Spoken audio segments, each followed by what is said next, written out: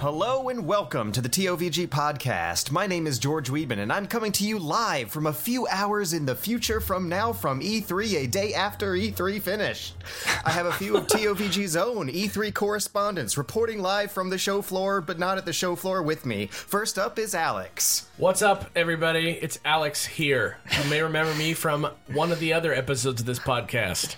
We also have Jimmy.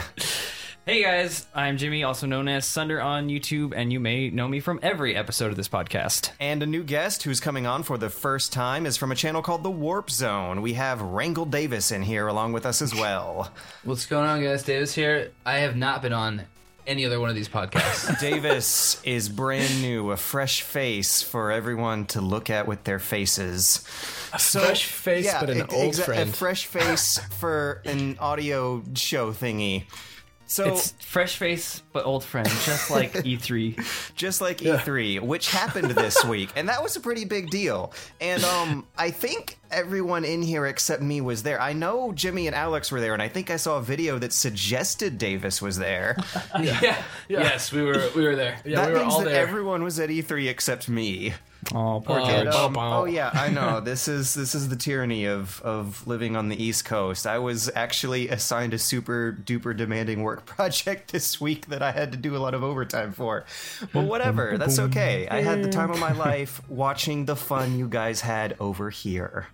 Oh, well, I'm glad we could include you on Twitter. So I know. What did I miss, guys? What happened? How was it? Oh, gosh. Where do we start? It was nutty. It was crazy. It was awesome. Yeah, it was actually a really positive, everybody was very happy the whole time. It's That very different weirds than it me usually out. is. That's I not feel like what you I went to a different expected. E3 than me. I don't know. It felt like the World's Fair or something. Everybody was like, "Oh, wow, look at this new thing." It was like the first E3 of the actual next gen. I felt like. Interesting. I don't know. I felt like I didn't go through the whole conference. I only went into the main hall, which had the Capcom and where Titanfall was and all those Battle of Tanks and all that only once or twice. And I just didn't get a good vibe from that area.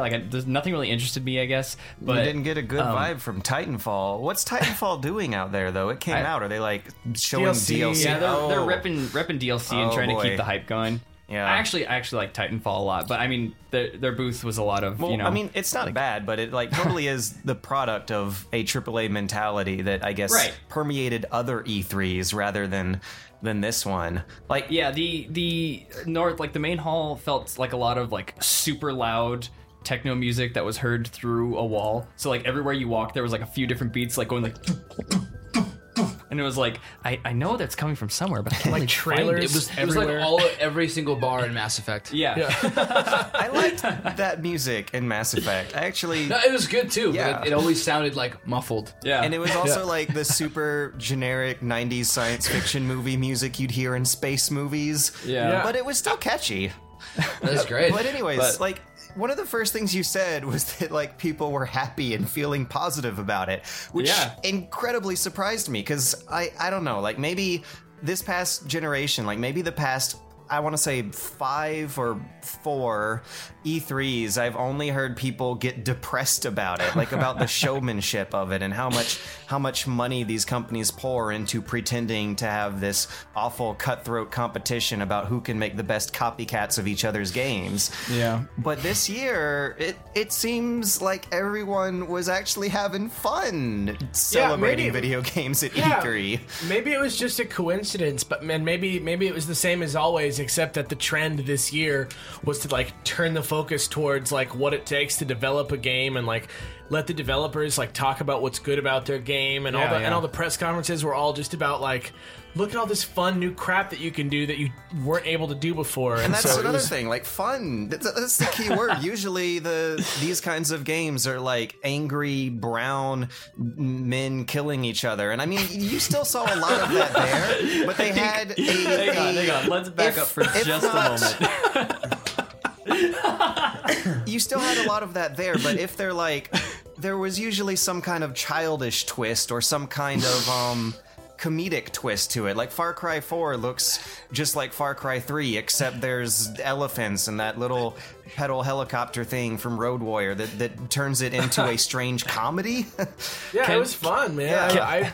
Yeah. Can I just back up for just a second to clarify that George meant to say angry brown games with men killing each other, not angry brown men killing each other. Wait, is that what I said? That was the words that you said in the order. Yeah, Wow. yeah. That just took me back a little bit. You meant like the stereotypical like Call of Duty cover everything in brown to make I totally it look realistic. did. I meant what it looked like other years when they were showing Battlefield 3 and Battlefield Bad Company and Right. Battlefield I just whatever wanted to clarify alongside Call of Duty whatever. Yeah, okay, I don't know. I'm really sorry about that, I guess.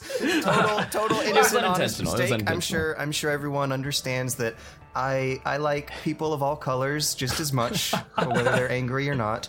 Anyways, so yeah, things have colors now in comedy, and they like laugh at themselves and want you to have fun with them, and that's weirded me out. Like, I think the most serious, gritty thing I saw was Tomb Raider. Yeah.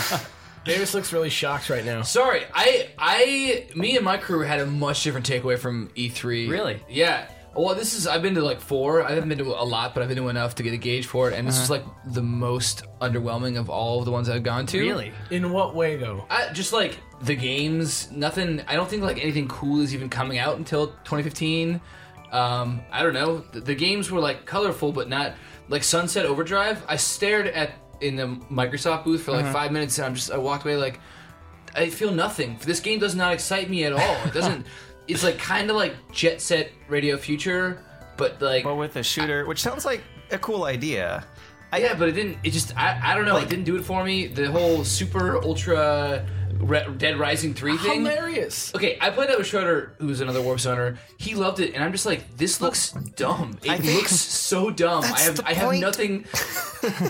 Maybe I'm just getting too old. I don't know what it is. Games are going through like a ridiculousness phase, like they do And I from don't time to mind time. that. Yeah, I'm pretty happy with it. I couldn't believe that it was happening again. Well, like, okay, Davis, you said nothing really is coming out until 2015, but like, of any of those things that are coming out in 2015 and after, did anything excite you from the show? Yeah, so the ones, Shadows of Mordor, looks really cool. Yeah. I've been excited about that from the beginning, and then I saw a screen, and I didn't know that was the game playing it, and I'm like, what is this gorgeous game? And they're like, that Shadows of Mordor. I'm like, oh, I want it even more. The Order, is it 1886? Yeah, 1886. It looks like it's like a moody, cool, fun shooter. But even then, like, the moody, cool shooter has like this crazy steampunk fantasy twist to it. I actually love QuickTime events. So we're like, I you know what, whatever. I think it's cool, and it has that. Did you guys see Steam, that 3DS game? I'm jacked for that. That out of nowhere is like tip top my list. I mean, I played Smash Bros, which is really. Which was my game of the show. That's pretty much the game of E3. Yeah, it was great. Everybody played. We'll probably talk about that when we get to the Nintendo segment, but I'm trying to think of what else I got excited for. Splatoon looks kind of fun. Everyone has good things to say about Splatoon. Very, very fun. Like, what I can say about it was the first time I played it was like in the line, and like they like ushered us up, and I played against a bunch of random people, and it was like pretty fun. But then later, Alex and Gerard had like this cool like Nintendo VIP section meeting, and so like I got to tag along with them, and it was like the same games you play out on the floor, but more of like you could play it at your own pace. You're not kind of like hustled to get out of the line quickly. Yeah. And so we got to play Splatoon. It was like me, Alex, and Gerard on one team, and like Michael Barrety, Bladed Media, and like Ego Raptor, Aaron Hansen were on the other team, and like having that sort of like people I know and playing against them, like having a little like fun rivalry was like it made it so much more intense because we were like, I'm like looking over, like, what are they doing? And yeah, I don't know. I think as a multiplayer game, it's more fun when you're not playing against like randoms. Like playing against my friends made it like super fun. Yeah, and it looks like there's like actually legit room for strategic depth in there. Yeah, I'll say that for sure. It's very, very like a very neat idea. Like mobility is very interesting. I feel like nobody on the floor like really tapped into the potential of like the squid going up walls and stuff. Yeah. And like warping to your friends. It all looks really cool, but I don't want to get too far into it right now. I did want to make the point that even like, because you were saying about the Order, that even that is like steampunky. Like every single like, like, oh, this franchise is the one that comes out with the same game every year. Yeah. Oh, whatever. Like, every single one, like, totally feels new this year. Like, Assassin's Creed is, like, running on a new engine and, like, looks totally different. I sat in, because I was able to go through and this was one of the first E3s where I wasn't working on indie games predominantly when I was, like, there taking appointments, and I sat in on a lot of the, like, you know, private press appointments, and like Assassin's Creed like blew my butt off. Like, it looked like amazing, and it was like very impressive, and like the things that they were saying were like, you're reading my mind and addressing my concerns about this series. And like Far Cry was like really fun, and like that goofiness was like an added bonus. Like I was just playing, when I was playing it, I did like the stealth mission. As me and Gerard were having trouble with it, and I eventually just like stayed really stealth and like killed everyone with a crossbow and won. But like the guy next to me was like, he had trained a honey badger to like run into the camp to like just like wreak havoc with people, and he was riding on the back of an elephant with a 50 caliber gun, like on the elephant, just like riding through this town, like killing people, while his like honey badger friend was like just like ripping shit apart. And it was just really neat to see that in Far Cry, and Hardline looks really fun and dynamic and has a whole new flavor to it. And Rainbow Six Siege is like really amazing, like really cool thing to. So like Battlefield Hardline, how much of that did you guys get to play? Which might be kind of a redundant question, because they made it available to the freaking public as soon as they made it available to people actually at E3, which I thought was a really neat idea. What did you guys think of it, if you got to play it at all? I will admit I did not play it. Aww. I played one round of it, and it was pretty long for that type of thing, like, you know, like a heist type of gameplay. Yeah. Where you'd expect that to be like a quicker thing, but it was like it was like very like, you never fought in the same place for too long. Like you like the fight would like move like through a thing, because rather than it just being like a fight between two sides who are trying to kill each other, right? Like the idea that one of them is trying to like escape from the other one kind of like gives a direction to the fight. Have you played previous Battlefields? Because I think around 3 they added the rush modes, and that's what that is. It's like essentially like kind of a tug of war almost of like exactly. And the objectives. common criticism is that Battlefield Hardline is just one of those Battlefield games, but reskinned to be cops and robbers instead of armies. Yeah, but it just has like aesthetically, it's like very important, like that, you know, it's not like military. It has like a totally different feel, that it's in a city, that it's not like, you know, tanks and stuff, that it's more like, you know, small scale stuff. Everything feels a little rawer. Is that weird to say? No, it's not. I'm just wondering how they have changed the regular Battlefield mode, because on PC it's a 64-player max server. You would have 2 teams of 32, and I've always imagined that having 32 cops versus 32 robbers might be kind of scaling up that situation to a point where the theme might break from. Well, yeah, granted it's pretty silly, but there's like a lot of different things for everybody to be doing at once, especially for the thieves, because it's like you're creating problems all over the map at once that the cops all have to handle together and like keep track of you so you don't get away. So it's not just like a reskinning. It's close. It's very reminiscent of Rush Mode, but it's not. I just from my own personal experience, I did not feel let down. I wasn't like, oh, this is just Rush Mode. What are the gun? Like police officers don't have that wide. They're like SWAT. They're like SWAT guys. Oh, okay, you play SWAT. Yeah, I actually knew about this game months ago because my roommate works at EA. And I wasn't allowed to talk about it. So, but I'd never seen any footage until it leaked a week before E3. And then he came home that day and was like so frustrated because they definitely didn't. Nobody wants their stuff leaked, right? Of course. But especially something on the scale of Battlefield. And also, that leak happened not that long ago. Like, slightly over a week. Like, this Battlefield Hardline is coming out very fast. The reveal happened a week before the E3 demos, which happened the same time as a public open beta. Yeah. It kind of feels to me like it started as an expansion and is now, that's not which is why I think it's come out fast. And it's not. It wouldn't have been the first time that's happened in the industry. So that's why. Yeah. So I don't know. It has that kind of feel to me. Can we just address for a moment the in the conference that had Hardline in it? Was that the Was it the Sony conference? Microsoft EA, conference? EA. Sony? It was the EA conference. Duh.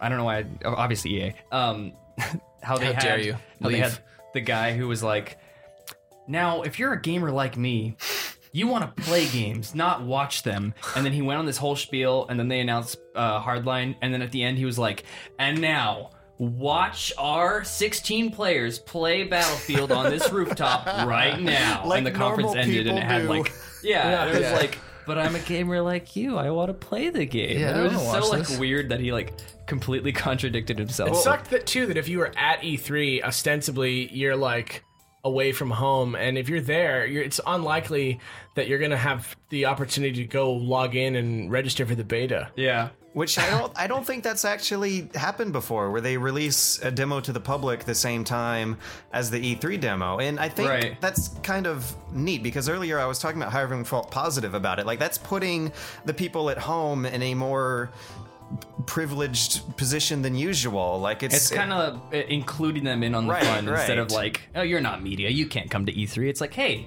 have fun with the E3 time with everybody else. And as like, weird of a theme as Battlefield Hardline is, of turning Battlefield into cops and robbers, like I was also mentioning earlier about how even the regular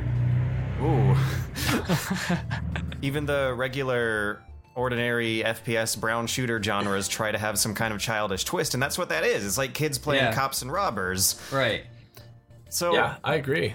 And even though I still think it's kind of a weird project, it still is exhibiting the spirit that I saw running through a lot of stuff going on at E3, which definitely. I also saw happening to Far Cry 4. Like, you guys were talking about it being this comedic animal show.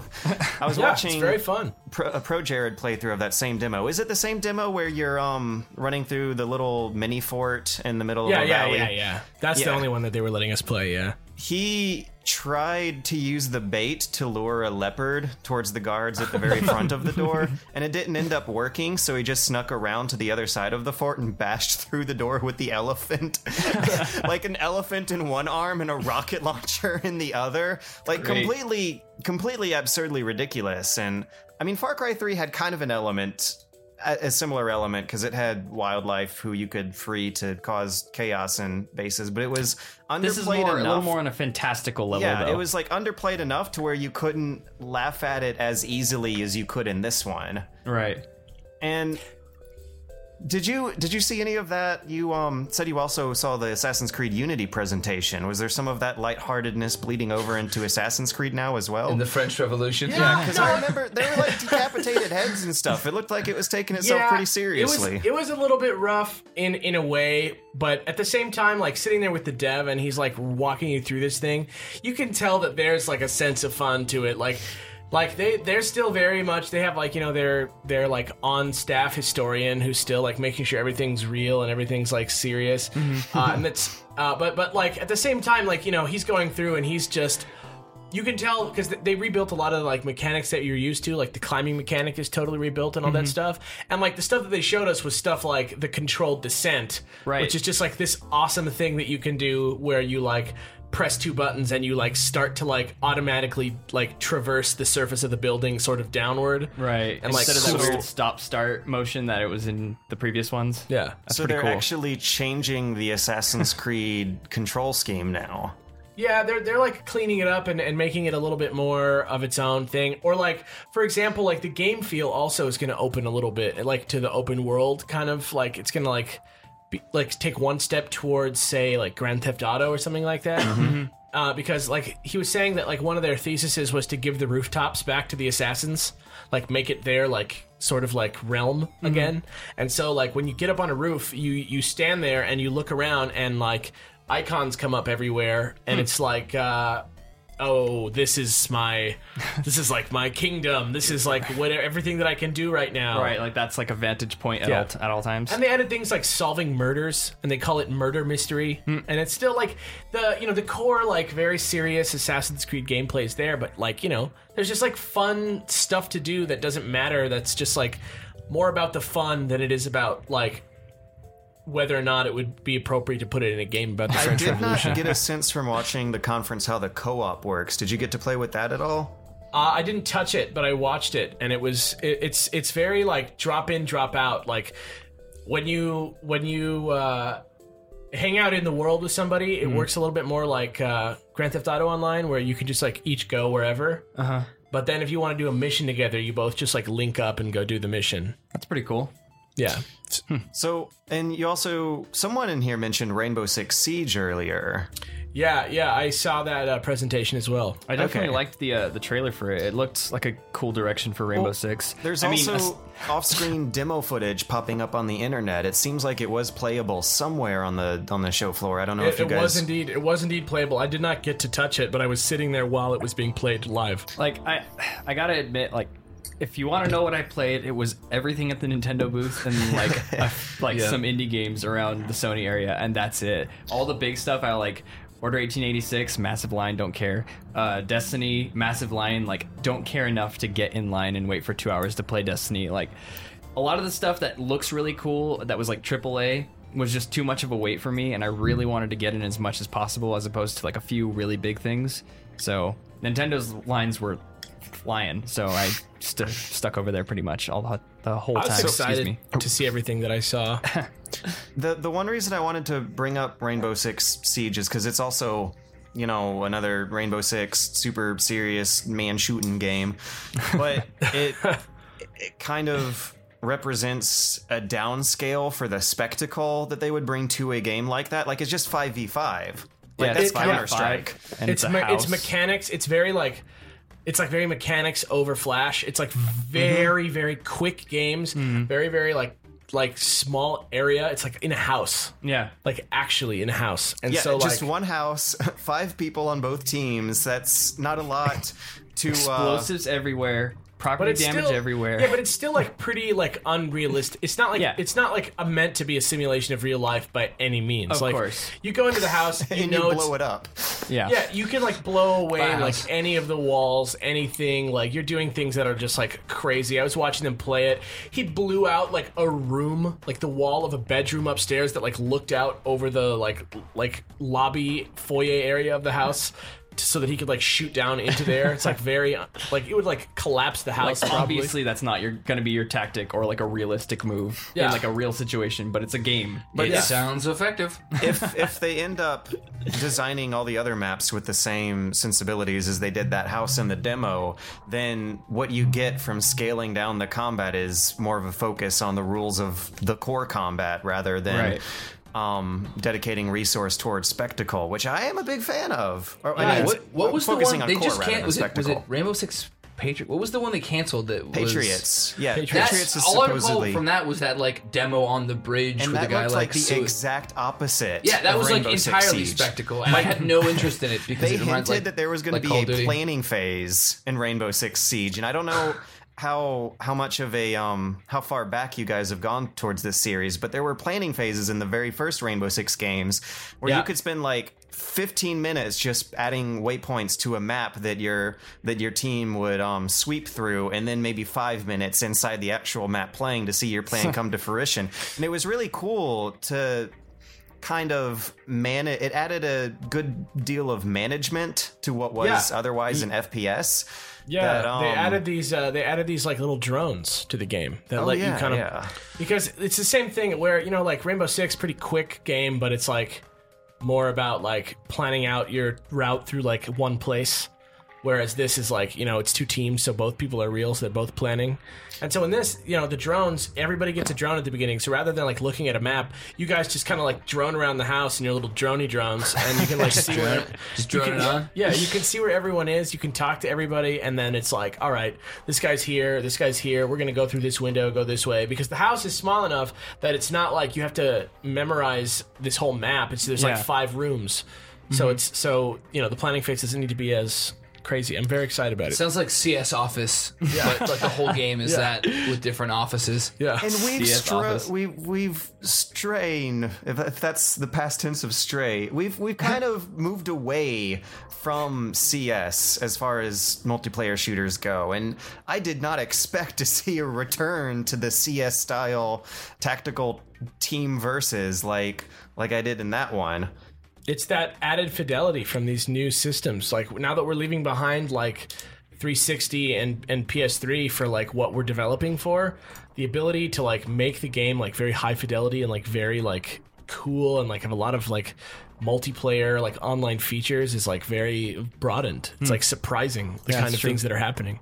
So, you know what's always been really popular, though, with multiplayer is the Halo games, That's true. And one of the things that I thought was particularly cool from the Microsoft conference is that they're going to be repackaging Halo 3, 4, 2, and the Anniversary Edition of 1 together and a new compilation, which is like, for $60, that's an insane value. Of games that aren't necessarily super old. Like Halo 4 was 2013. Halo 4 was just like a year and a half ago. No, is that 2 years ago? Yeah, November before last. Yeah. And so I don't know. I'm really super excited about. Sorry, excuse me. I'm really super excited about the anniversary or the Master Chief Collection is what it's called. Because I never got to pick up the Halo Anniversary Edition. I don't know, it was just like never in the cards for me. Like whenever I wanted to, it wasn't around. Whenever I didn't want to, it was around. And so like I'm glad to be able to get that. And plus I'm glad that they're doing the same HD graphics like anniversary overhaul to Halo 2. And I'm like extremely glad that they're not changing any of the mechanics because it still get to play like I'm a huge fan of Halo 1 and 2. Those are the like best campaigns. kinds of re-releases. Yeah, isn't each game getting its untouched multiplayer? Yeah. Mm-hmm. Yeah. And I was like, And great. That's I don't awesome. know how it might split. I don't know how it's going to do for them as a whole. It might like sort of fracture the player base.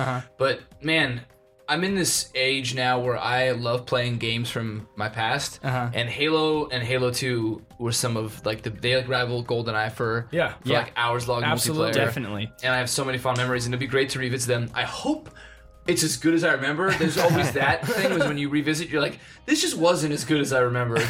Like Hudson Hawk for the Game Boy, for example. Oh my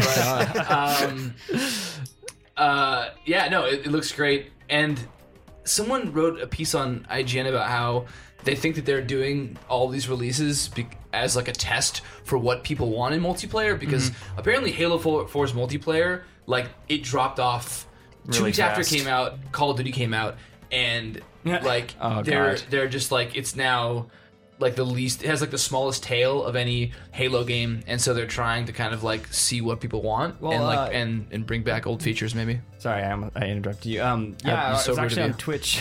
I was actually on Twitch earlier today, and Halo 3 was like in the top 20 of like games with most viewers. Still? And I checked in, and like a lot of the Halo 3 streams were just like Halo 3 MLG, like getting level whatever, getting this, like just playing, you know, regular like MLG matches on Halo 3, which is like a fairly aged game. Like it's not Aged. It's like 6 years old. yeah, it's not like brand new, and like no one's playing the Halo 4 multiplayer, and no one's playing Reach or ODST. Like, so yeah, I don't know. It'd be cool to see Halo 2, which was like I think the biggest Halo multiplayer, right? That was like practically part of the MLG scene becoming like real. I'm wondering if they're gonna try to pack in ODST or Reach in this package. So I think they said They specifically said no to it. Because Okay. it's the Master Chief collection. You got Because almost, it said everything in there then. The story is supposed to be the new guy, I forgot it, Locke or something, like the new Spartan,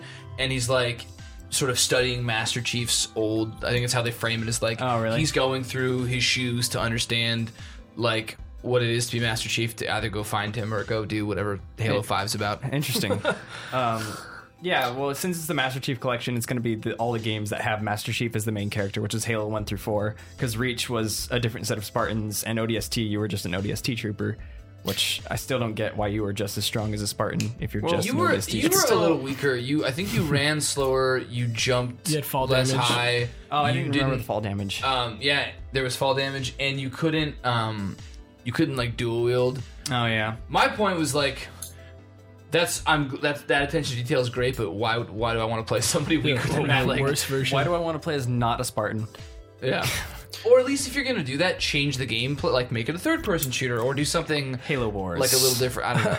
Hey, Halo Wars was an awesome game. I liked it. That I liked was it a way lot. better than it had any right to be. Yeah, it was I great. actually enjoyed it quite a bit. So, okay, well, even if the Halo Master Chief Collection does not include Halo Wars or ODST or Reach or Spartan Assault, it's still a good value, right? Yeah, right. I'm very psyched on if it. you have not played Halo before, you can pick this thing up and you'll be like set for like forever. Like Custom playlists also, get out of town. Let's put it into perspective. You can either go pick up Halo 4 for like $45, or you can just pick up the entire series of Halo 1 through 4 for like $15 more.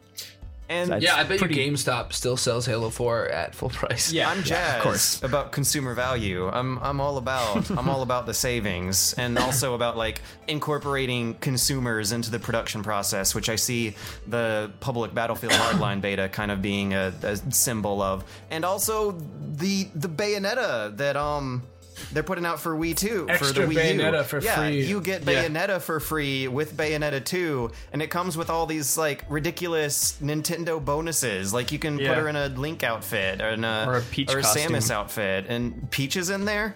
Yeah, there's a I Peach think costume. I think I saw that. I just think I did not recognize that was supposed to be Peach.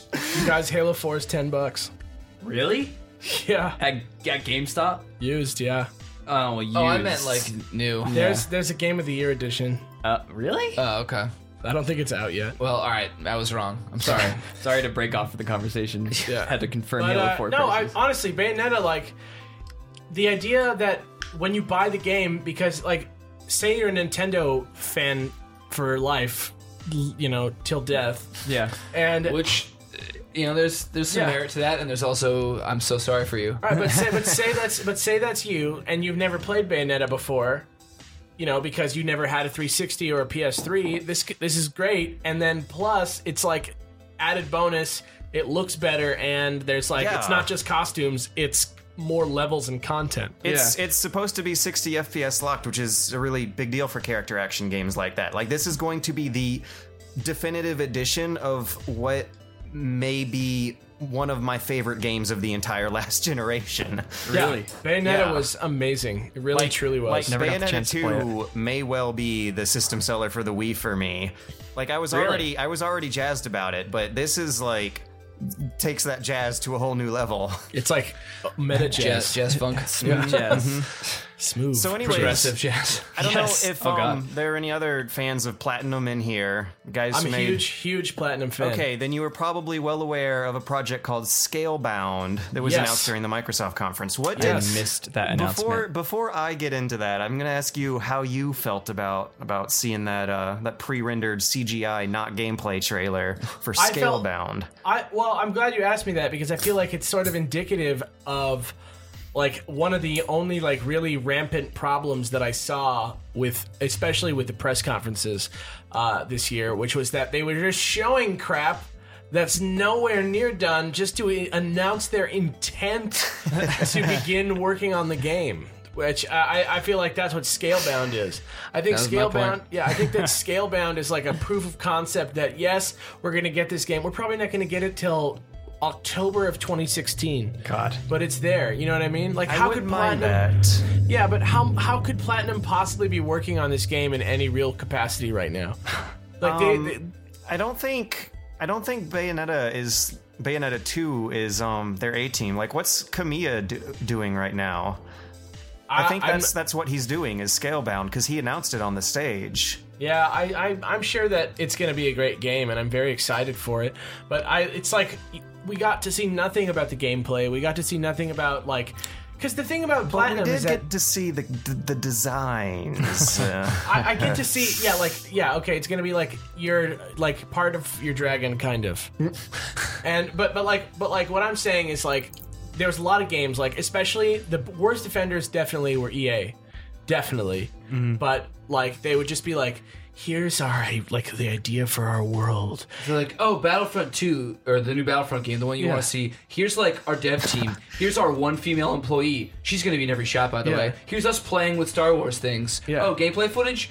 No. Early EA alpha footage, conference- but that is not gameplay, I bet you. It had more dev diaries than actual trailers. Like, it broke my heart when they showed Mirror's Edge 2, and it was just like completely empty, textureless alpha levels that had the same animations from Mirror's Edge 1. Yeah. Yeah. Is it 2 though? Is it a prequel? What is it? No, it's 2. It's 2? Okay. Yeah, And it's also, just Cliffhanger. Did you not read? Well, kind of a cliffhanger, I think. yeah. so It's a really bad joke. Oh, you slay me. what's going on over there? Well, like Slavis, Get though. it? Like cliffhanger because she like is free running. It was really They're bad. just making And the ending was kind of really open. bad. I think we should just jokes. move on They to made the it next fun. topic. Okay. It's Friday. I've had a long week. We both fumbled that together. Don't worry. Like Scalebound. Is it just me, or did the main character there look an awful lot like Dante? Dante. Dante? The version of Dante in the Oh. 2013 Get DMC. Yeah, Which I'm gonna say right now, DMC is the best Devil May Cry game. yeah. I'll jump in. I'll jump Shots. in. I agree. Fired. I agree with Davis. But what I'm going to say about that, though, in regards to your question, is that I think that just might be indicative of some sort of fashion style or something that's in Japan, because I've been seeing a lot of like that sort of like cocky blonde, like white-haired But Dante character. was an American character. Well, made by Japanese. Right? Yeah, he was No, He's an designed. American No? developer. Team Ninja. Team Ninja's Yeah, American. but it was Team Ninja. Yeah. It was Team Ninja and not know and that. one other guy who like designed Dante in his image. Interesting. Oh yeah. Yeah. You could tell who it was because he had crazy hair in the interviews. Oh my god, yes, I Yeah. met that guy. Okay, yeah. No, that was like that guy's ego. Yeah. That was like his ego in a thing. But I just think that that's like kind of the cool thing right now is in Japan is to have white hair. Yeah, I saw a couple white-haired people. They're so fashion forward. I don't think it's anything more than that. I wouldn't worry about it too much. I wish I could pull it Okay. off. I'd go. I think white- it's white gonna. hair. I think the gameplay is gonna be much different because that's what I was gonna say. Is like the reason it's disappointing because it's a platinum game that's being shown off, and you're not seeing like the awesome platinum gameplay. Like Where was the crazy? Yeah, like where was the like super fun like mechanic that like makes the game worth it? You know what I mean? Speaking of signature mechanics, Batman has a tank now. Yeah. That's very true. He does. His gun, his turret is so prominently displayed Yeah. that it like his. Remember, Bruce, your parents were killed by guns. You don't use guns, but you're like you have like a But Humvee gun on it. it's okay because the people he's shooting with it are robots. They don't count. Yeah, there were real ones too. There was a real Batmobile on the E3 show floor. It was actually shooting real robots. I'm kidding. Yeah. It didn't happen. No, I don't know. I ran into that. I was like, oh, It was just weird that it was like the one with the gun on it. Like yeah. It was just like it was like very much there. It's just very anti-Batman to me. Though the game Yeah. itself looks like it's going to be really fun. It looks I- incredible. Like that whole demo, it looked like exactly what a next-gen Arkham game should be. Like you had a Batmobile in a free roam city and like random crimes that I guess you could run up to and intervene in, and then he pulls out a tank and it looks an awful lot like Saints Row all of a sudden. Yeah. And then he puts the tank away and it goes back to being Batman. yeah, I yeah. I have to say though, regardless of the demo, I really did like the trailer that they played in the conference because they utilized my favorite part of Arkham Asylum with the glitching out and the Scarecrow. Oh yeah, That whole that's going to segment be was interesting. Very well done. Yeah, Because they didn't they- like let on that it was real for like a good 10, 15 seconds. And there was like, I remember I was in the office here watching it and I know there was a couple like what? Like We were going like on. streaming it and we were like, oh my god. Yeah, like I recognized that I was like, those look like the same effects they use in Asylum. And then when the stage lights started like going bonkers, I was like, it is, and like Scarecrow showed up. I thought it was like a really cool reveal. It's very exciting and cool. And he looks but- different. The friends I was watching it at the same time, they like swore for a good 2 minutes that it was not Scarecrow, and I was like, no, I think that's Scarecrow. I They're think just it's- giving him a much scarier look. Yeah. Yeah, 'cause he's the main villain of the game. he so looks now more he's like- got to Well, be. is it going to be Scarecrow or the actual Arkham Knight, like the one in the title? They're saying that that's going to be an original new villain, and It they're not looks- showing him though. It looks so Scarecrow-y. I can't see it being anything other than I Scarecrow. think it's I Scarecrow. was My watching money's on Scarecrow. I was watching like the Sony version of the Treehouse, but it was like happening like live in front of my eyes while I was waiting in line for something. And because no one else was watching it, I guess, because everybody was watching Nintendo. Oh yeah, Nintendo.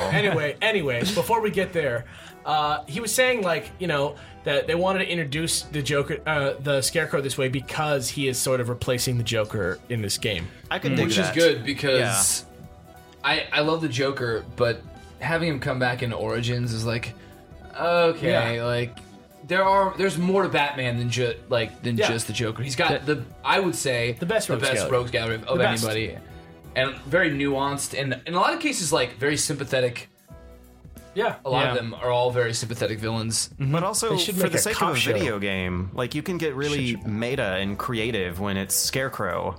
Yeah, I mean, they did it in Arkham Asylum, and it was great. He had like 3 different segments, and they were all very different, and they were all very like surprising and like Baby Bruce. That was some like pseudo Metal Gear Solid 2 stuff for like a glorious 2 hours of Arkham Asylum. Yeah, Scarecrow is one of his best villains because it preys on like your own fear. Yeah, it's real fear, and you can do crazy visuals. Yeah, too, and they're not unrealistic because you're tripping balls. Right, they can pull off like crazy shit like Scarecrow's a giant and you're running around this weird like circular decaying building. Side scroller. Yeah, and then the game starts over. Yeah, like I don't know. I really like that. That was like probably the part of Arkham Asylum that stuck out to me the most. All right, so I'm just bummed to get pushed. Speaking of Metal Gear Solid and tripping balls, though. Damn. That segue. There's been some crazy segues. Just trust me on this one. This one's real. Tripping balls, Metal Gear Solid. All right. I sat through the Metal Gear Solid 5 Phantom Pain demonstration, which was... that was the closed-door theater one, right? Yeah, that was fantastic. I've heard stories, and I've seen some very, very sneaky footage. It doesn't look bad. It looks pretty neat. I'm a hardcore Metal Gear Solid fan, as I know you are, George. Just every little detail of that presentation made me like go like, oh yeah, awesome.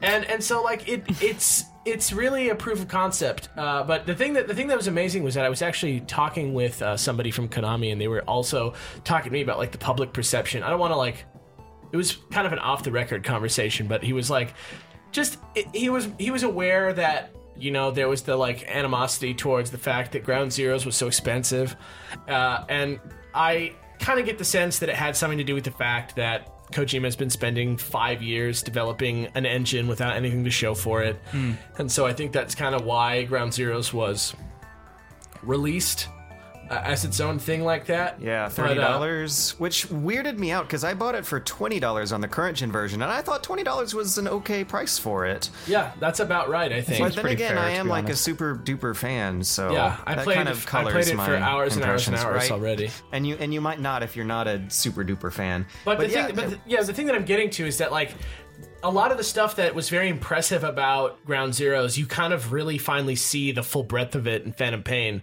Like the marking of enemies and stuff like that. Like there are bases that you happen upon. The area of Phantom Pain is 200 times the size of Ground Zeroes. And I'm wondering how they divide that up though, because I read an interview where the interviewer asked if you could compare it to GTA at all, and Kojima said no. Apparently, I'm betting it is going to be like a mission-based structure where you have a few stages that are several times the size of Ground Zeroes, but not one whole continuous open-world map that is 200 times the size of Ground Zeroes. No, according to the devs, it is one open world, and then where do all those shots come from? Because it's going to be a situation where you're not able to progress unless you know, like certain things won't happen and time passes. So, you know, sometimes something will fast forward and then a base will be there that wasn't there or something like that. But along those lines, the thing that was very impressive to me was that you can happen upon something like a small base that you need to like move through or like shake down for information, and you can mark everybody in it, and you can like do all that stuff, and then you pull out. I mean, I'm sure you guys have heard about the e-cigarette, the e-cigar. Have you guys heard about this? It fast forwards time for some reason. Yeah, it's like a hallucinogenic e-cigar that shoots out hologram smoke. And that's what I want in a Metal Gear Solid game that Ground Zeroes didn't have. Yeah, they finally found a use for the cigarette. There's so much surrealness and magic to this universe that Ground Zeroes like didn't have. Like a lot of people talk about how much more gritty and serious Ground Zeroes was. I don't really think it was so much as they took away the parts of previous Metal Gear Solid games that were already gritty and serious. They just took away that the supernatural magic cigars that fast forward time with hallucinogenic smoke.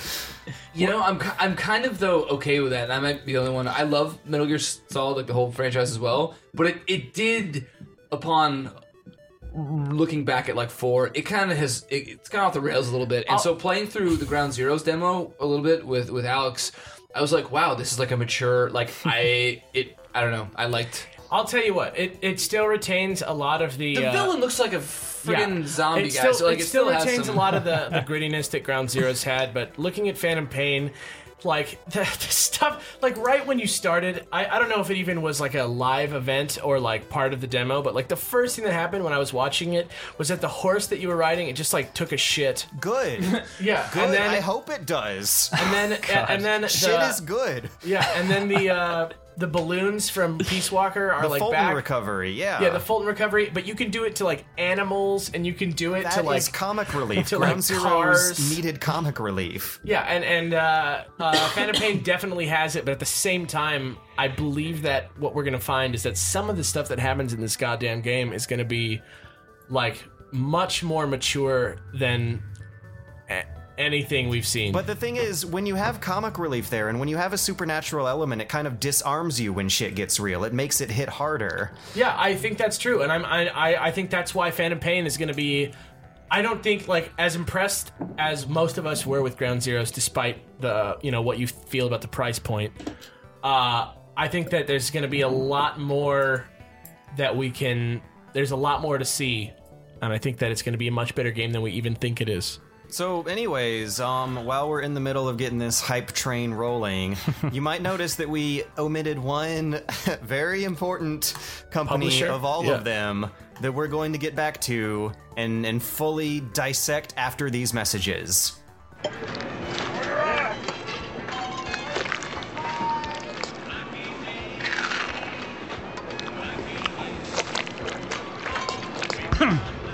If you had jalapenos and beans for every meal, you'd have an atomic butt blast too. Booger Man for Sega Genesis. Hey, boogers aren't his only weapon. Wasn't me! What's up, guys? It's Alex from The Dex here, and today I have a very important question for you. As you know, The Dex is based around both trivia and battle strategy, but which one is the one that you want to rep more? Luckily, we have an option for both. If you go over to theyeti.com/thedex, you can buy our Dex Research Institute or our Dex Battle Academy shirts, and you can rep your trivia prowess or your battle skills or whatever, and not gonna say that it's really gonna matter, but Kels is the research person and I'm the battle guy, so maybe it's like a little cute war of the Pokemon Masters. So check it out. Buy our shirts at the Dex page over at theyeti.com today.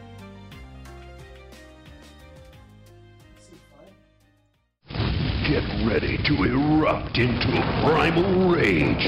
But be warned, these guys don't just get butt, they slam it, crush it, and trash it. And now they're even bigger. Four tasty follower figures take a bite out of their killer appetites. Now even more rage is in your hands with Primal Rage and Super Rage action figures from Playmates. Activision presents Mega Mania, a new video game for your Atari video computer system. 1, 2, 3, 4, Mega! Mega Mania! Mega Mania! It's gonna drive you insane. You got to sit and survive, and you got to run to stay alive. Mega credit, the day you get it, it's never gonna let you alone. Mega Mania is a video nightmare because it's impossible to stop. Designed by Steve Cartwright. Mega Mania! For Activision. Welcome back to the TOVG Podcast E3 Special. Ladies and gentlemen, the comeback is real, my friends. It is happening. Nintendo, They did it. dominated this year by actually being on the cutting edge of an online thing for once. Yeah. The news never stopped. It kept going and going. Like, everyone else got their shit out of the way first. In that first day, the rest of it was like the Nintendo Entertainment Expo. Yeah. It really was. Yeah, and apparently, like both Microsoft and Sony were doing something very similar, and I just had no idea because there was like 3,000 viewers in each of those, and there was like 50,000 in Nintendo pretty much the whole time. Yeah. So they had the regular 40-minute quote-unquote conference, but it was pre-recorded, so it wasn't really like the standard on-the-show news conference. And it was like actually way more fun to watch. They were able to throw in jokes and have these crazy effect sequences where the Reggie and Iwata battle. Yeah, they were like It was the first thing I saw when I woke up, and I was like, I'm on board. Be a good day. It set the tone. Robot Chicken was doing the intermissions. They went like full on anime with the trailer for Brawl, or not. Yeah. It's not Brawl this time. It's just Smash. For Palutena for Smash. Yeah, and that was weird. Like, it worked, and I can't imagine them managing to pull off just straight up playing an anime video about a game that has nothing to do with anime, right? In a more traditional setting. I actually was a little sad because I thought they were announcing an anime tie-in, and like a Smash Bros. Series. And when it was just Palutena, I was actually disappointed because I don't particularly care for her. She was fun in Kid Icarus Uprising, like the little zippy back and forth was enjoyable. But the thought of an awesome anime where like Link was just like grappling fools was greater than Palutena being that was playable. like the most fan servicey part of that. Yeah, I was just like Link rolled and he reached in his belt and you're like the hook shot and he pulls out the hook shot. You're like, yeah. I'm also like, I've played that. This hook shot's not that long, you liars. It looked like that opening scene where like Link in Kid Icarus or Pit, I guess, are like madly, feverishly fighting to the death. Yeah. Like, it looked surprisingly raw for Smash Brothers. Yeah. I want my gritty Smash Bros. Reboot. I know. And it wasn't that at all. It got stupid all of a sudden when Palutena and her butt shows up. And the rest of it is, like, all silly and fun and whatnot. And so that was the flavor of their quote-unquote conference. But it didn't end there. The only thing that I really didn't like about that Palutena announcement was that the voiceovers they did of Palutena and Pit talking to each other were very like non-properly translated things to say, like, are you going to be fighting two Lady Palutena? And it's like in the middle of that gritty like Link versus Pit battle, like, hey, are you going to be fighting too? Oh yes I am. But not for you, Pit. I'm like, get out of here. Yeah. Just bring me back. Show more hook shot. Suddenly, trying to stab a little boy with your sword is a much less troubling sight. Yeah. So it didn't end there, though. Right after that, they did the Amiibo follow-up, which then led into this Treehouse coverage. Like, that's a weird concept. The Nintendo Treehouse, where that was pretty smart on their end, I think. They kept the coverage going by other English-speaker American presenters on the internet who didn't stop for days just reporting information about stuff. Yeah, I think they're real super proud of the Treehouse and like the sort of like culture that it's been creating up there.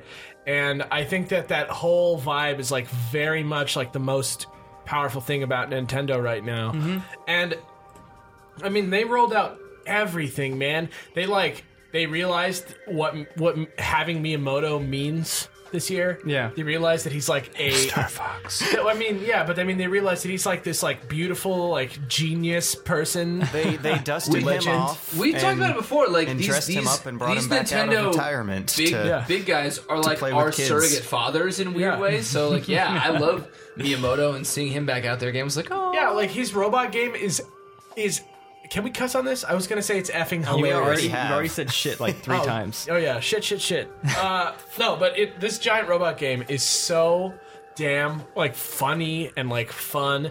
And Project Guard was like super like stressful, and there were Star Fox insignias on the security cameras. Oh, there's a new Star Fox. Yeah, the Star Fox thing. That's one of those things where it's like, we're working on Star Fox. We have literally nothing to show you. But some people got to play it, and they were saying that it still feels very, very alpha. But that what they were doing, which is what I said they should do, is TV is third person. And the gamepad is first person. and then you can kind of like Oculus Rift it, where you can look in the cockpit by moving the thing. Interesting. But you still That is control, interesting. And you can now sort of aim independently of where you're flying. So you can do like cool like strafing and sort of broadsides and stuff. Miyamoto games, so they have like real snappy connections with a bright, big, colorful flash, and they have a sense of humor like baked into the mechanics themselves. And so they brought out kids to come over to E3 and play these games with Miyamoto, and we got a beautiful picture out of it. Yeah, so funny. I have not seen this picture. Oh, you need to. He looks so happy. He looks so happy. The kids look so happy. The stuff that's going on in the picture just like exudes how much fun video games can be with the most absolute perfect kind of people to represent it right in front of you, like Miyamoto and the kids he has dedicated his life to entertaining. It's perfect. Gosh. It's like a flawless piece of photography. It's like me. There's like a little version of me there like playing if with as the kid. If there is a Pulitzer Prize for photojournalism for video game media, like whoever did that, if it was a Nintendo PR person, good job. If it was a third-party games journalist, good freaking job. Even better. Like, it's an amazing picture, really. Yeah, it's I amazing. honestly It's like that believe lab that. game we played at PAX where we were all smiling. That picture. Tiny Brains. Tiny Brains. Yeah, remember we had, Oh my god. There's a picture that it's like my background on Twitter. It's just like you, me, Gerard, Yeah, and we were sitting and at Sash the, we were just, like, sitting on the smiling couch after at the it. Tiny Brains booth, just like, yeah, this is great. This game, fun teams, we're good. It is, but that picture sums up like Nintendo this year perfectly, and it's why I think I don't know. I've been really harsh on them, but I think they Everything did we make know a good about step. Nintendo, because the guy who made Nintendo is right there in the shot. Like, they say a picture is worth 1,000 words. It would take more than 1,000 words to describe the history of what is going on in that image. Yeah, of course. Oh, And, jeez. I just want to like touch real quickly before we get too far away from it. When you were talking about the treehouse, or when we were all talking about the treehouse, they were saying that like, you know, treehouse coverage was going the whole time during E3. A lot of people were watching it. That's another thing, like how we were talking about Hardline releasing its beta on, you know, for the people who weren't at E3. That's like another like a step that's like including people who are not at the conference to be a part of the announcements and not have to like hearsay from journalism websites People at and everything. home probably saw more. Like I had to go back and watch a bunch of trailers. And Yeah, stuff. like the Codename Steam coverage, Right, I had to right. like go back and watch because it was like I was like at E3. So good. It looks so. It looks really tight. Yeah, it looks very amazing. Which is good because until they had shown that, I thought that one thing that I was been kind of bummed out about is that they've been like sort of trying to get the Wii U going and the 3DS has been like suffering a little bit. By releasing 2DS games or not 2DS, like just DS games and GBA games on the Wii U, and they're not releasing them on the 3DS where they should go. But at least you know they have Smash and then Steam. I do want to see some other stuff, but I think great we're gonna games. get stuff. My Fantasy Life looks really good. That's another one of those like life sync like RPG things. It's kind of like Animal Crossing or Monster Hunter, where you like switch jobs all the time, and it's made by Level 5, which is like one of Nintendo's greatest friends. Oh, I'm The Sonic Zoom though. I played Sonic it on Boom. one of Sonic. Is it Boom? Whatever. Wait, is Sonic. Sonic Boom. Is it Boom? It's Yes. Boom. Okay, that makes a lot more So sense. let's than Sonic call it Zoom. Sonic Boo, because I already know how you guys feel about it. Well, so both of these games are my least favorite games of E3. I'll lead in with that. Okay. But the 3DS version is the worst Sonic game I've ever played. I played it on one of those women that like are tethered to 3DSs, and I just finished playing Smash Bros. And getting a T-shirt and everything. And I was like, yay! And this woman who was very attractive to her credit was like, do you want to play this? And I'm like, yes, actually, I did. I was curious. About how it was, and it was just god awful. Yeah, it was so bad. Especially in the company Sonic of like, game. well, like especially in the company of like Yoshi's Woolly World, which is like this my God. beautiful, like well thought out, Spiritual like fast, sequel to like fast Kirby's paced Epic Yarn. platformer, and Captain Toad, which is like just Nintendo being the most charming company in the entire world. I'm like, I was way more excited about Captain Toad than like that game should make me as an adult. I couldn't believe that when it came on that I was like, oh, Captain Toad, you guys don't even know. That was like my reaction to Mario Maker. Yeah, exactly. That was great. I think that's what they're actually playing in the picture of Miyamoto laughing his ass off with these kids laughing their ass off as Mario Maker. And we were talking last week about Mario fan games. Yeah. How they're really easy to make because Mario has very basic mechanics. And like, there you have it. A consumer-friendly Mario Maker. And did you hear him say there is no other way to describe Did you hear him what this say piece that they're of... gonna add art styles and enemies and like palettes from other things that aren't even Mario, and it's just gonna be this great? Yeah, and I like how far out of their way they went to show how adaptable the new Super Mario Brothers style is to the old, and how you can switch them on and off. Well, one of the great things that I see coming out of Mario Maker is think about those kids in the picture, how much like fun it looked like they were having, or like, you know, other people who maybe have played Mario Maker at E3.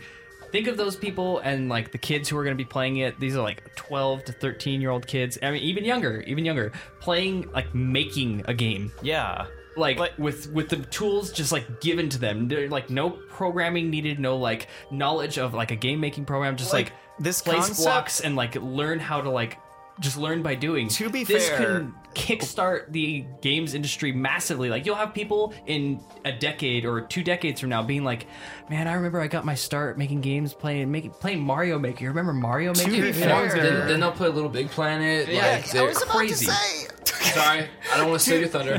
To be fair, this concept has existed before in the form of Little Big Planet and Disney Infinity and Project Spark, but this is the goddamn Mario. Right. And how many... This is a different level. Well, it's like they had like RPG Maker and Fighter Maker and all those other games too, but this is like a new level of like user. Think of how many game developers... You've probably actually heard a lot of game developers talk about how they started making things creatively with Mario Paint. Like, I have wanted Nintendo to make a creative software suite in the same vein of that for a long-ass time, and they're finally doing it again. It's going to have a music composer in it, too. Oh, that is insane. The dog is black. The dog is not black. Dog is black. Well, whatever. He returns. Yeah, the Brown dog is people brown and killing each angry. The dog is very brown, very angry. Shh, I didn't say that, I swear. And the fly game is back from Mario Paint. It's just going to be great. Yeah, it's gonna be great. I think it's just a really great concept. It's really awesome to see. Like, I'm gonna pick it up. I'm gonna have a ball with it. I'm gonna make 1,001 Spikes levels and everything. It's not unreasonable to expect them to let people share and download their levels, is it? No, they actually have gone on record being like, "That's our plan." We don't know. They're like, "We don't know exactly how we're gonna do it yet, but that's what our plan is." You know how Nintendo feels about the internet. Not so much anymore, dog. People are going to make their penis levels, and Nintendo's going to be like, I will forgive them when they give me back Spot Pass notifications on my swap note. Yeah, I don't know anybody what else use any that? of that means. I used it. Okay, Swap Note's a little application on 3DS where you can like draw notes and send them to your friends. And it used to be Spot Pass, so you can send them over a Wi-Fi connection to a friend in another or wherever. And when they had Wi-Fi, they would get your note. They'd get like a little mail from you. Yeah, it'd be like passing like stupid drawn notes in class, like in high school, but you could do it on your 3DS anywhere, and when you're on a Wi-Fi connection, it would send. Now they took it away from Wi-Fi to just Street Pass, so you can only send it if you're like near your friend. So it's kind of useless. Were people making penis notes, and Nintendo was like, "No, of course. we can't do that." But like it was because like child predators and blah blah and like some kind of like BS rules that doesn't apply to every single user. Like, I'm a 22-year-old person who can manage my parental controls myself. I don't want like if I want the ability to choose to turn that on. So like. And that was recently they turned that off, but it seems like they're kind of going back to the internet now, like kind of with an open mind. Nintendo You're the first person I've ever heard talk about that. About Swap Note? You super nerd. I love Swap Note. I have friends across the country. I want to like send drawings to them. What I keep finding Nintendo revealing to us is that gamers don't actually care as much about like the gritty gray man shoots as you'd think they would, so much as they care about not having kid-friendly hardware instead of like colorful kid-friendly software. Because the games sell really well, the consoles not so much. Yeah, I see what you're saying. And maybe now they're changing. Like, I don't see how they could get away with making Mario Maker in 2014 and not having an online level browser. And also, I think this news broke today that Splatoon is going to have online voice chat. Yeah. Yeah. Which is really important. Yeah. For like complete, fully fledged online voice chat for the whole game. Right. They had... Did they ever release the Wii? The Wii, they had this like voice Yeah, Microsoft bought that came like out a with microphone. with Animal Crossing. The Wii Animal Crossing. It actually came City out. Folk. Yeah, That was so backwards. it's a weird way. They're finally catching up, and it feels great.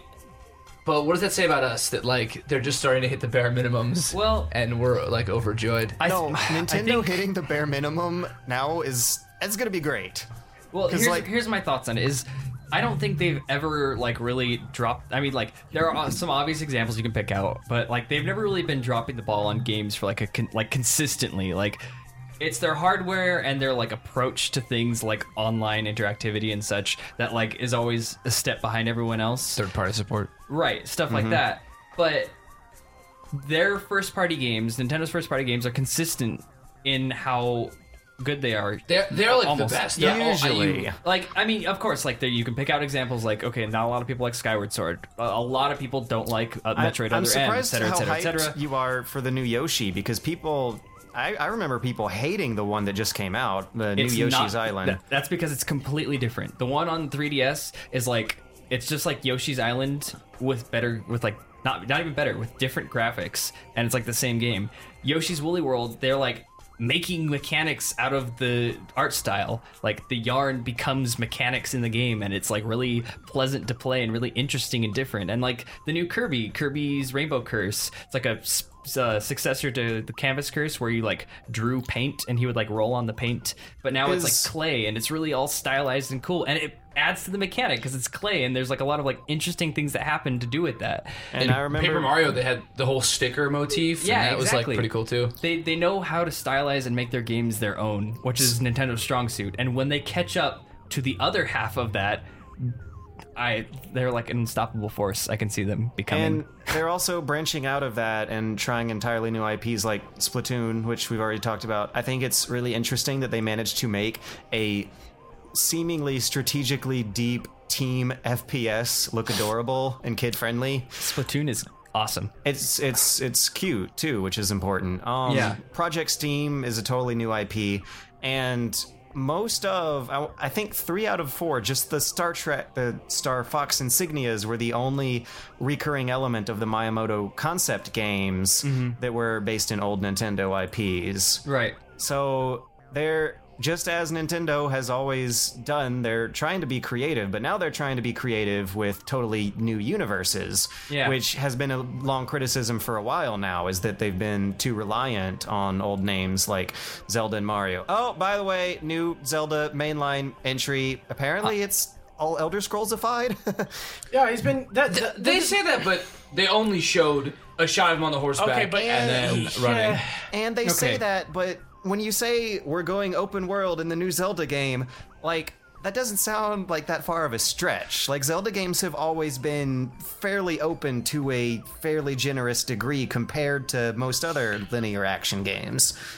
Technically, yes, but, like, okay, I think they might have made this announcement upon the success of A Link Between Worlds, because it was so praised for essentially being A Link to the Past, like game feel through the roof, super great, everything felt great, everything looked great, and you had the option to choose which of the 8 dungeons you wanted to go to. There was only like one of them that you couldn't get to until you beat another one, but like there's 8 dungeons and you can go any order you want, and that was like a big sell for people. People like I could just go wherever. I can go to the swamp if I want. I don't have to though. And like I think they're like, maybe people really actually do like this, and they're gonna try something to that vein. With the new Zelda. And Anuma's been on record for years, because I've been tracking this mystery Zelda since that demo with the spider when they unveiled the Wii U. Oh yeah. And the only thing Anuma's ever said is that we're taking inspiration from games like Skyrim and like Dark Souls, and we're gonna like make Zelda. We're gonna like redo Zelda the way that it was. Like we're gonna like bring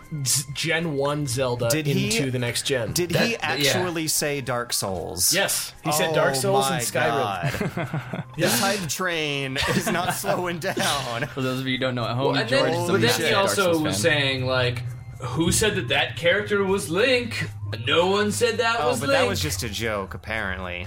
Oh, was it? Because people on the internet made it a big thing. And said that people were taking it a little bit out of hand. See, the thing, how I analyze that whole deal is that like a lot of people were saying that the character looked very effeminate in the trailer. There was like a hint of breasts or whatnot. It was what a lot of people were saying. He looks more effeminate than usual. Well, yeah, like which we talked is already about it, pretty effeminate. We talked about it last week in the podcast that there's a poll that they do every year Chicks about dig like what people want in the next Zelda game, and a lot of people like the and top rated thing. Totally dig the Zelda. The top rated thing is a lot of people want a gender option, like pick male or female character, and that could be like a subtle hint that like, yeah, that Link looks a little bit more effeminate. But maybe no, it's not Link because it's Link-et, or I whatever name they would come up with for the female Link.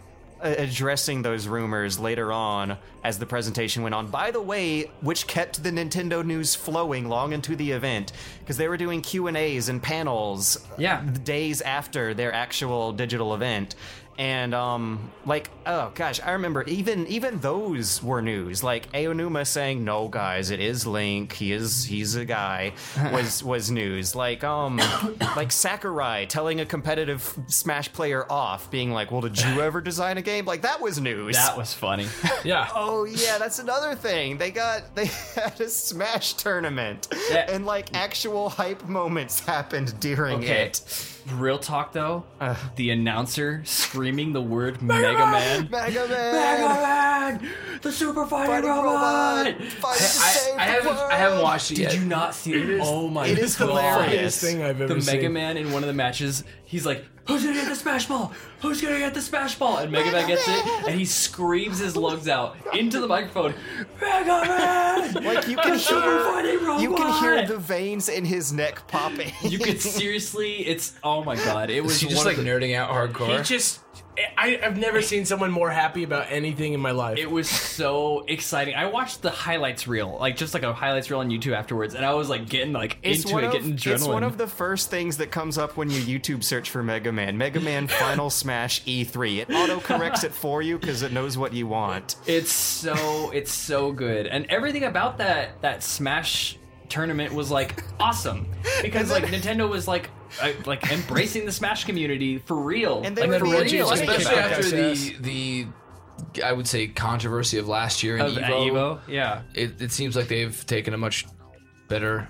They're just like, we shouldn't fight these people. We should they're playing the game because they love it. Yeah, Right. you shouldn't attack your like avid fans. Yeah, they're playing Melee years later. Yeah, exactly. And then did you said you missed it. There was a little bit at the end of the Smash thing where Reggie handed off the trophy to the winner, and then he's like, "I have a confession to make." I suck at Smash, but yeah, he was like, I'm "I suck at preparing Smash, my body." But because it's on the 3DS now, I can play it wherever I go. You know, I play a lot of Nintendo games, and he like turns to the winner and he's like, "And I'm gonna get real good at Smash, and I'm gonna kick your ass." And it was like they have a sense of humor good. About it. They like exactly. Reggie's the best. I love Reggie so hard. Nintendo's higher ups are not like, when they walk out on stage, I'm not like, okay, here's a suit. I'm like, this is a creative man who's like a personality and like a person I could relate to. That's like how all of them are. All of them. Okay, like even the ones that aren't as fun, like Phil Spencer. Like the whole theme of this show was learning how to be nice about video games. Like Phil Spencer had an interview where he was talking about how he was happy for the other competitors. Yeah, he was like, we need competition. Like I plan on winning, but we need to compete. I am all for all of us doing a good job. And that's it. That made it a little bit like for a E3. It was really inspiring to watch. Really a positive situation. Yeah, definitely. Everyone be so happy and positive about video games for once in their lives. Go figure, huh? Mm-hmm. Games making people happy. Wow. Oh gosh, it made me happy. Like, speaking of Nintendo too, like I'm really happy to see Nintendo embrace Bayonetta as a character and like give her Nintendo stuff and Nintendo movesets and it's like. Bayonetta I'm still waiting for her in Smash Bros. God, that would make a lot of sense. Like Bayonetta is there was this term that I remember reading in a lot of old reviews where they would call characters Nintendo cool. And, like, Bayonetta is really close to being Nintendo cool, but, like, with that edge, the, like, hair nudity stuff going on that keeps her away from it. But other than that, she totally looks like Zero Suit Samus is not that far of a cry from what Bayonetta is. Yeah, exactly. So anyways, I think, is there anything else that you guys want to throw in? Like, how are the indie games at E3? Because I remember- God. Can I tell you, I sat down and played Metrico for an hour. They let you do that? I had an appointment with the dev, but I literally sat there at his little Vita booth and sat there with headphones on and played the game for 1 hour.